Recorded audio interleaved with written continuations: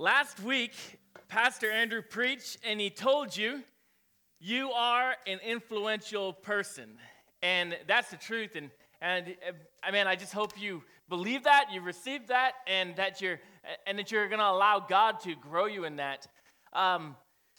He preached because I wasn't here. I was up north preaching at a church in Lancaster, New Hampshire. One of my friends, it's a smaller church, and he needed a week off, so we were able to help him out in that, which was great and I guess timely because I never realized that was scheduled that way. But we talked about influencing other churches the week before, and then the next week we were at another church. So that was just great that we had that opportunity. And you know what Pastor Andrew said, I want to add to that today, and I want to tell you that you are an influential church.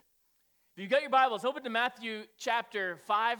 I want to read to you one of the most famous verses in the Bible about a church having influence and about how a church should have influence. If you don't have a Bible, you can download one on your phone at the App Store. They're free. And then also, if you want a physical copy of the Bible, we'd love to give you one, and you can get that at the Welcome Center if you just ask them. So Matthew chapter 5, we're going to start reading at verse number 13. This is Jesus, the words of Jesus. He said, "You are the salt of the earth. But what good is salt if it has lost its flavor? Can you make it salty again? It will be thrown out and trampled underfoot as worthless." You probably heard the scripture if you've been involved in church at any time in your life. And we're going to talk about that again because it's always important that we reflect on where we are and who we are as a church. And what Jesus is saying to us through the scripture this morning is that you should be a salted church. And I'm going to include myself in that, so I'm not preaching at you, but collectively, Restoration Church, us as individuals who make up the church, we should be a salted church. And what Jesus is saying is people should be drawn to you. People should ask for you. You think about the dinner table and people say, pass the salt. It's something people want and something people desire. And that's what we should be as Christians and as a church in our community. And Jesus is telling his disciples and telling us, people should find me because of you. People should be drawn to you. People should ask you questions. And people, because of how you live, it should just naturally lead them to me.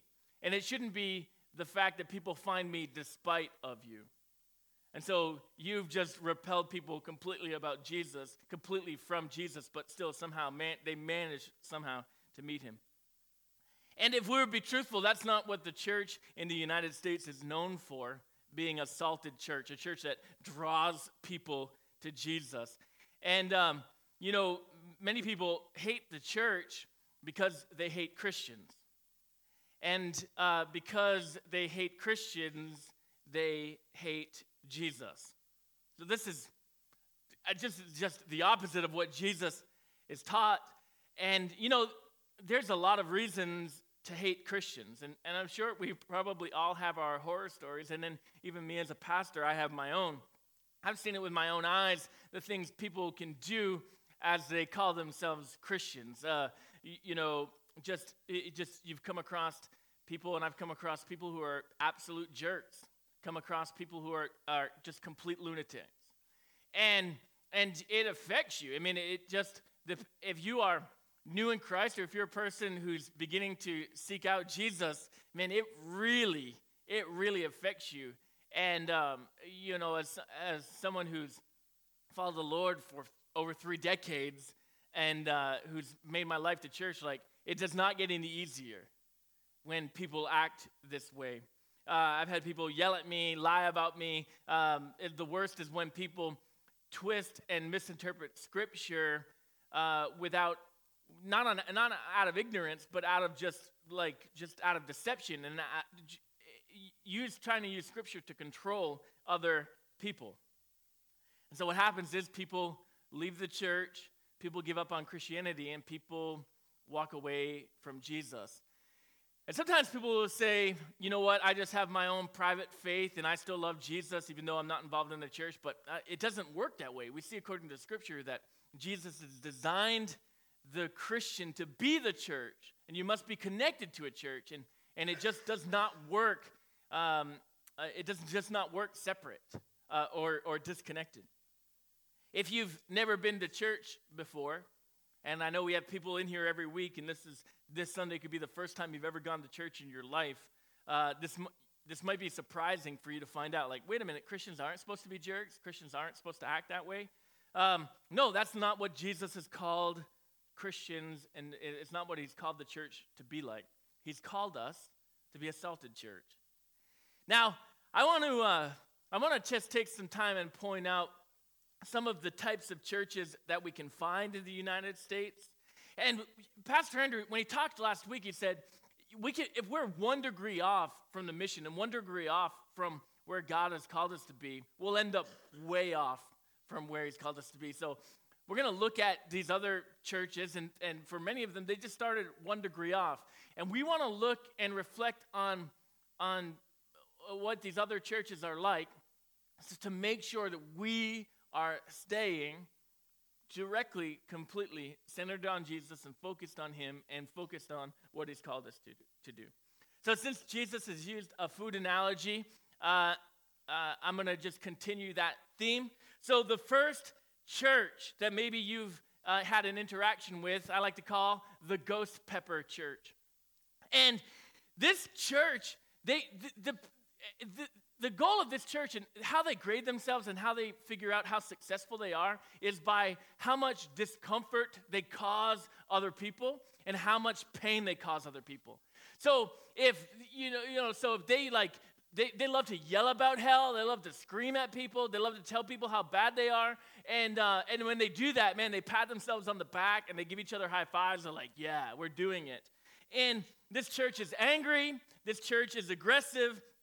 And you'll see, you may not, you wonder like, oh, I wonder if these people are like that. Well, if you like a good thing to do is like check their Facebook posts. And it's demeaning about other people. It's demeaning about other people's sin and their struggle. And this church, they love to call people pagans, which is a biblical word and it's a true word, but it just sounds so hideous, to be calling people and describing people that way.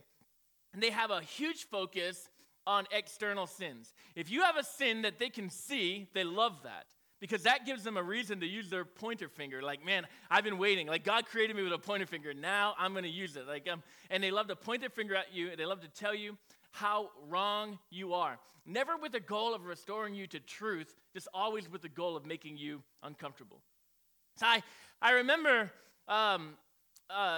when I was a teenager, my group of friends were all Christian, and we would go.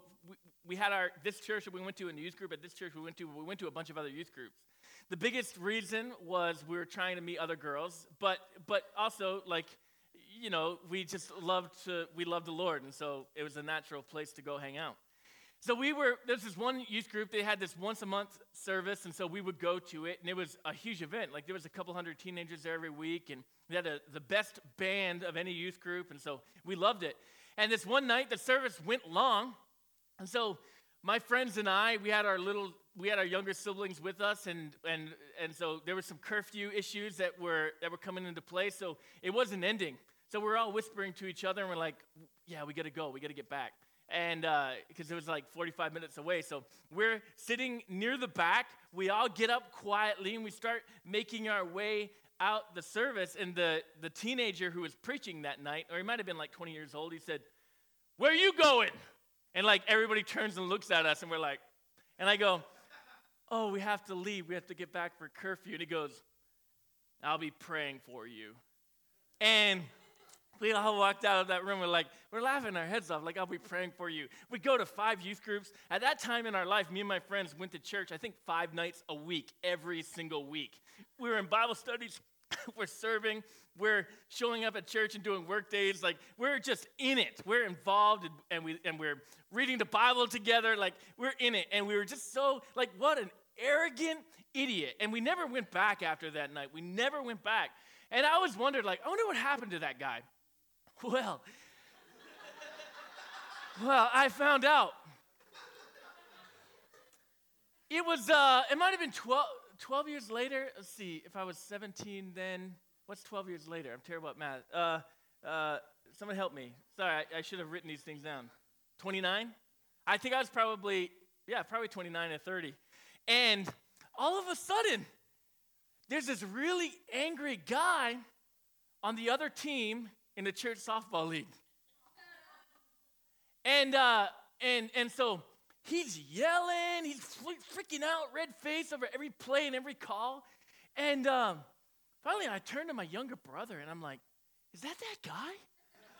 Is that guy from the youth group? And he's like, yeah, it is. And so that guy who was preaching and who yelled at us, I'll be praying for you, was the absolute number one most miserable guy I've ever seen in the church softball league. He only played that one season, but an absolute pagan. and I as I reflected on this guy, and like, man, he has come so far from that teenager who God was blessing and giving a platform to.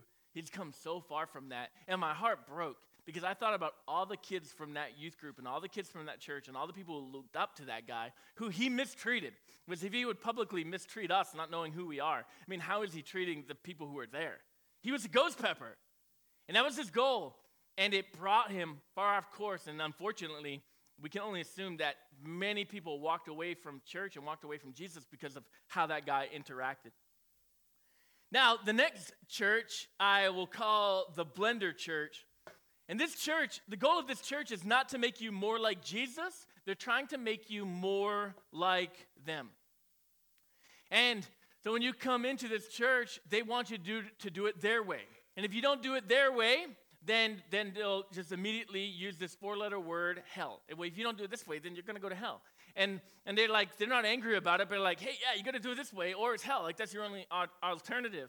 And they begin to push their own traditions. They begin to push their own interpretation of Scripture. And then probably what's even worse is they'll push their tradition before Scripture and before the mission.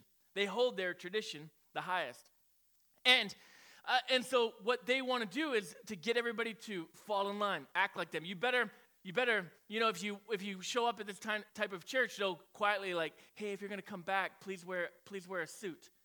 My ringer is off, so I don't know why that made noise. And so when you walk into the service, like they'll say, hey, could you please dress more appropriately next week? And there's no conversation about Jesus. In their belief, in their doctrine, they put their tradition on a higher playing field than Scripture. And so this is the church that, and maybe you've heard of this, and what they'll teach is that only people who get baptized within their church will actually go to heaven. So when you come in, there's a huge emphasis. You must be baptized within our denomination or within our style of church. And just imagine if we can flip that and how ludicrous that is. And if we said, hey, only people who go to Restoration Church and are baptized in Restoration Church, those are the only people who are going to go to heaven. Just think about like the effect that would have on the 8 billion people in the world. And so why do they do that? They do that as a control technique because if that's the only church you can get to heaven from, well, you better be there. And if that's the only place, if you're going to be baptized in that church, and so that's like holding on to people. And I think some people maybe are innocent in their own ignorance, and they're not trying to do that. Like now, generations later, that's just what they've been taught. But a good question to ask the Blender Church is, where's that found in the Bible? There's churches that teach that speaking in tongues is demonic. And so you say, well, where's that found in the Bible? There are churches that teach that you must pay money to the church to have them pray for you after you die so you can go to heaven. And I remember when my grandfather died, this is the first time that I've ever really experienced it. So my grandfather died, and I'm sitting at the buffet at his church eating finger egg salad sandwiches, and someone comes over to my grandmother and hands her some certificates. And so I'm like, just curious, like, oh, what did they give you?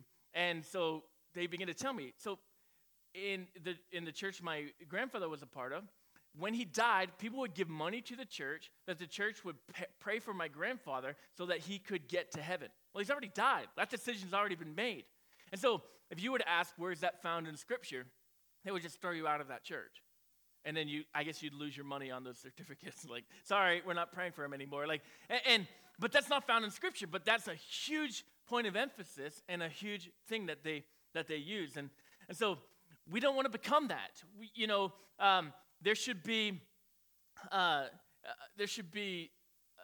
we shouldn't all look the same. And that's kind of one challenge of being a part of a church where everybody looks like you, everybody is like you. There's nobody there you disagree with. There's nobody there that makes you uncomfortable. There's nobody there that, let's get that personality, that's a little bit difficult. And because we just insulate ourselves. We're trying to make it, I want what I like and who I like and only who I like. And that's not what he's called us to do. The third church is the freeze-dried church. If you think about MREs, you can go online and buy 5-gallon buckets of MREs and freeze-dried food for, all these doomsday preppers and these wacky Christians are buying this stuff. And so you can buy these 5-gallon buckets of food that will last you, I don't know, like it'll never expire. It'll last like 15 or 20 years. And what the freeze-dried church does is they gather together and they ignore the world around them. They have a bunker mentality. We must survive and hold out, and one day God's going to come. And you think about you're in a bunker and there's a nuclear holocaust. You're just in there hoping you can survive the fallout, and one day you'll repopulate the earth. And they act this way. This church is afraid of the world. They're afraid of their neighborhoods. They're afraid of people who don't know Jesus. They're afraid of people who live their lives like they don't know Jesus. They're afraid of that. And this group of people, they're not trying to make disciples. They just have the same group of people, and they just disciple them over and over and over again. So there is, and if a new person came into their church accidentally, they would be suspicious of that. They would all whisper to each other like, why is that guy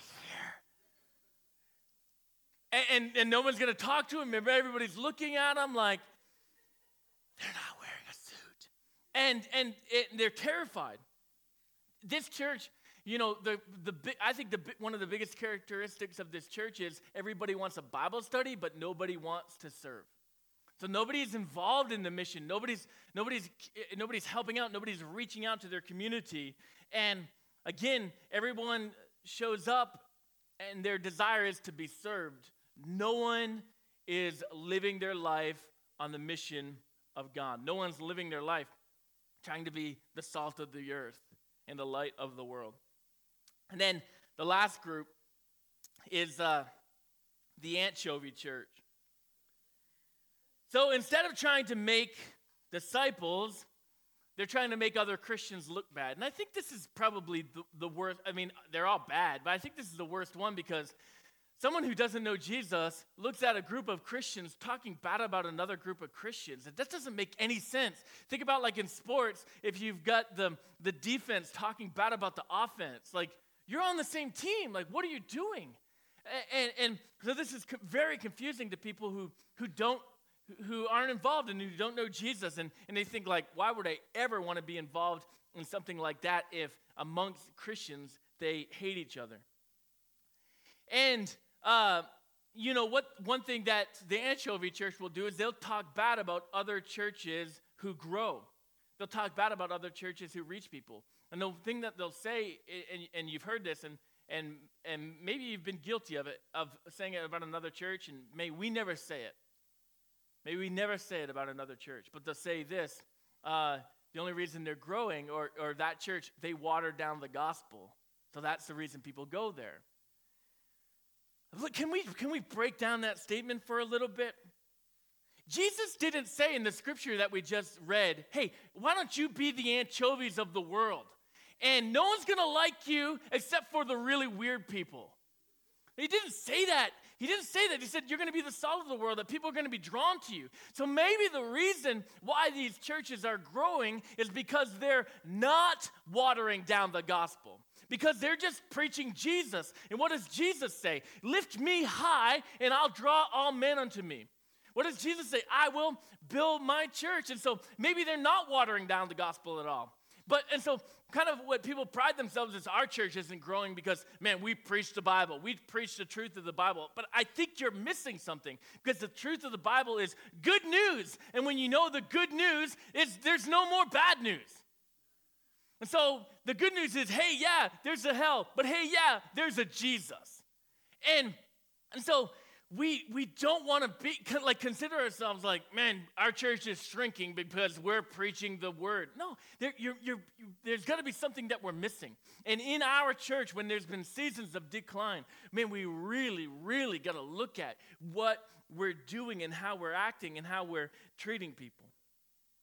What this church likes to do is they like to compare their Christians who've been serving the Lord for 30, 40 years with other churches' Christians who've been serving the Lord for 3 weeks or 3 months. So when they visit another church, they'll go back to their friends and they'll be like, man, the people there didn't even worship. They didn't even worship there. And it's just like, let's take that mentality in another sphere of the world. So we're here in Dover, and one of our rival schools is Rochester. So imagine Spalding High School, and the Rochester town Facebook begins posting garbage about Dover. And they were like, man, our kids average 4 digits in the SATs, but did you notice those kids at Dover? They're not even potty trained. And they start mocking us, and we're like, what are you talking about? And they've got statistics to prove it, and you're like, what are you talking about? And then you find out they're comparing their Spalding High School with our Head Start program. They're comparing their high school with our preschool. And you'd be like, that's so stupid. Like, what are you doing comparing the two? Like that's unbelievable. But that's what the Anchovy Church does. Oh, yeah, look at them. That's so embarrassing. Did you see how the people there live? Yeah. They're baby Christians. They've known Jesus and been following Jesus for 3 years of 30 years of their life. And we should be celebrating that and praising God for that, not pointing fingers at that. So he hasn't called us to be any of those types of churches. He's called us to be a salted church. And the way we act in our neighborhoods, the way we act in our workplace, the way we act in our families should make people say like, man, I like that person. And so it should make people like show up at our cubicle, should make people invite themselves over to our house because they're like, man, there's something, I like that person. They're really nice. They're not gossiping like everybody else in the workplace. They're not stepping on me or trying to use me or manipulate me like everybody else to get ahead. I like that person. So then they begin to hang around with you, and they find out more about you, and they're like, wow, you have a nice family. Wow, you like your kids. Wow, you like your spouse. Wow, you're so helpful. You're so generous. And then it's just eventually, it's going to get to the place where they're like, so what's the deal? Or when they find out, like, they're like, hey, can I come over to your house on Sunday morning? You're like, oh, actually, we're going to be at church. You're like, you go to church? I thought church people were mean. And they are drawn to Christ. And when it comes to the point in your life where the Jesus conversation comes up, they could be the most anti-church, anti-Christian person in that you've ever known. But when they find out you, because you're salted, when they find out you know Jesus, all of a sudden, like, all their walls fall like the walls of Jericho, and they're like, they may not ever externally admit it, but all of their thoughts and private prayers have all shifted. God, could you be real? Could I have walked away from you because of some stupid people, but now I've met someone who's genuine and someone you really know? And this is happening in Londonderry. There's a guy who's been coming to the Londonderry launch the last 3 weeks. The last 2 weeks, he's brought his daughter. And what's his story? He says to Jeremy, who's the Londonderry leader, and to the other volunteers there, I am anti-religion, I am anti-established church, but I feel a pull to keep coming back here. One week, the first week he was there, he gave one of our volunteers a blank check and said, fill out the amount you want. Now, he filled out an amount that was way too small. But imagine that, someone who's anti-church saying, here's a blank check. I need to support this. Last week he talked with the leaders there about tithing, and he's brought his daughter with him the last 2 weeks, and he says, I keep inviting my wife to come. Hopefully she'll come next week. This is someone his position still is, I am anti-church and anti-religion, but I feel a pull to keep coming here. Why? Because he, for the first time in his life, came across a salted church. And when you come across that, you're influenced to try more. You remember Lay's potato chips back in the day? They said, bet you can't try just one. Well, when I was 12 years old, my grandfather was on a doctor-induced diet, and he came over our house and brought unsalted potato chips with him. Now, I've always had a strong addiction to potato chips, and the reason when I was in 6th grade, I weighed more than my brother, who was a senior in high school. It was potato chips. That was the issue. So my grandfather brought over potato chips. Man, I was like a fat kid, and so I was really excited. And so I'll never forget the first and only unsalted potato chip I've ever eaten in my entire life. It was just awful. It was awful. And when someone tries a salted church, they experience a salted church, they want one more. They want to experience more. They want to come back.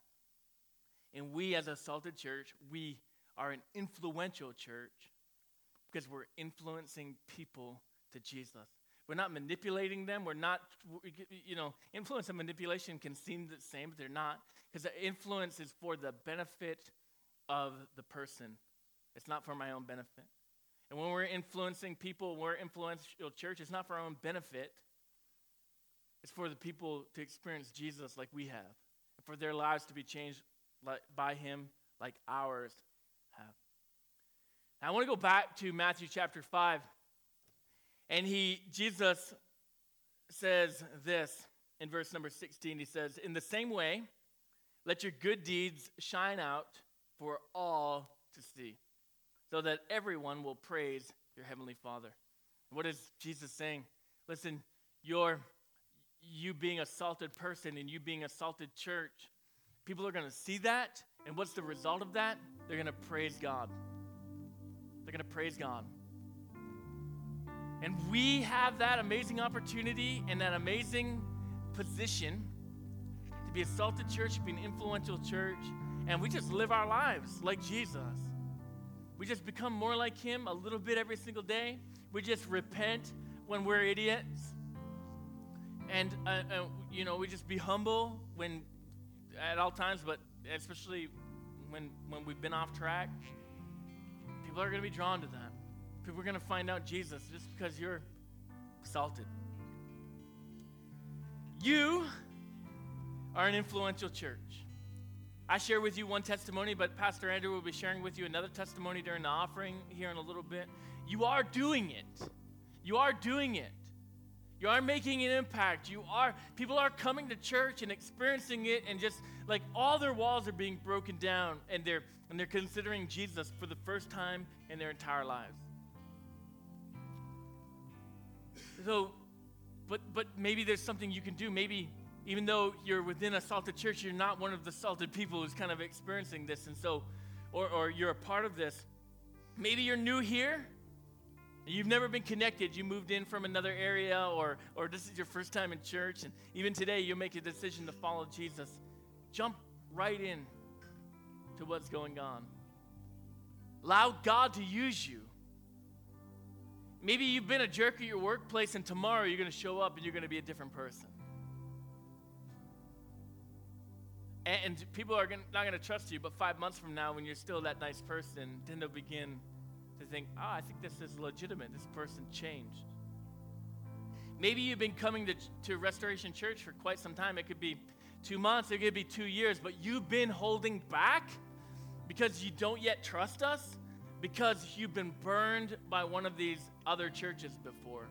And so you're like, man, I think it's different. Man, I'd love to be involved, but I just think they're going to turn on me like that other church did. This morning, I want you to be healed from that.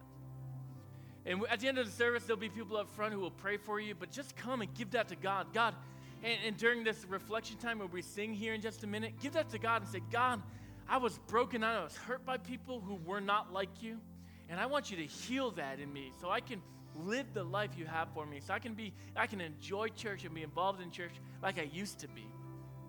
And then maybe you're in. You're salted, you're involved, you're giving, you're part of this. Don't give up on that. Don't ever be discouraged by that. And then we'll talk. We talked about this a couple weeks ago. We'll talk about it again, but begin to ask God, give me more places of influence. Give me more places where people can see who you are.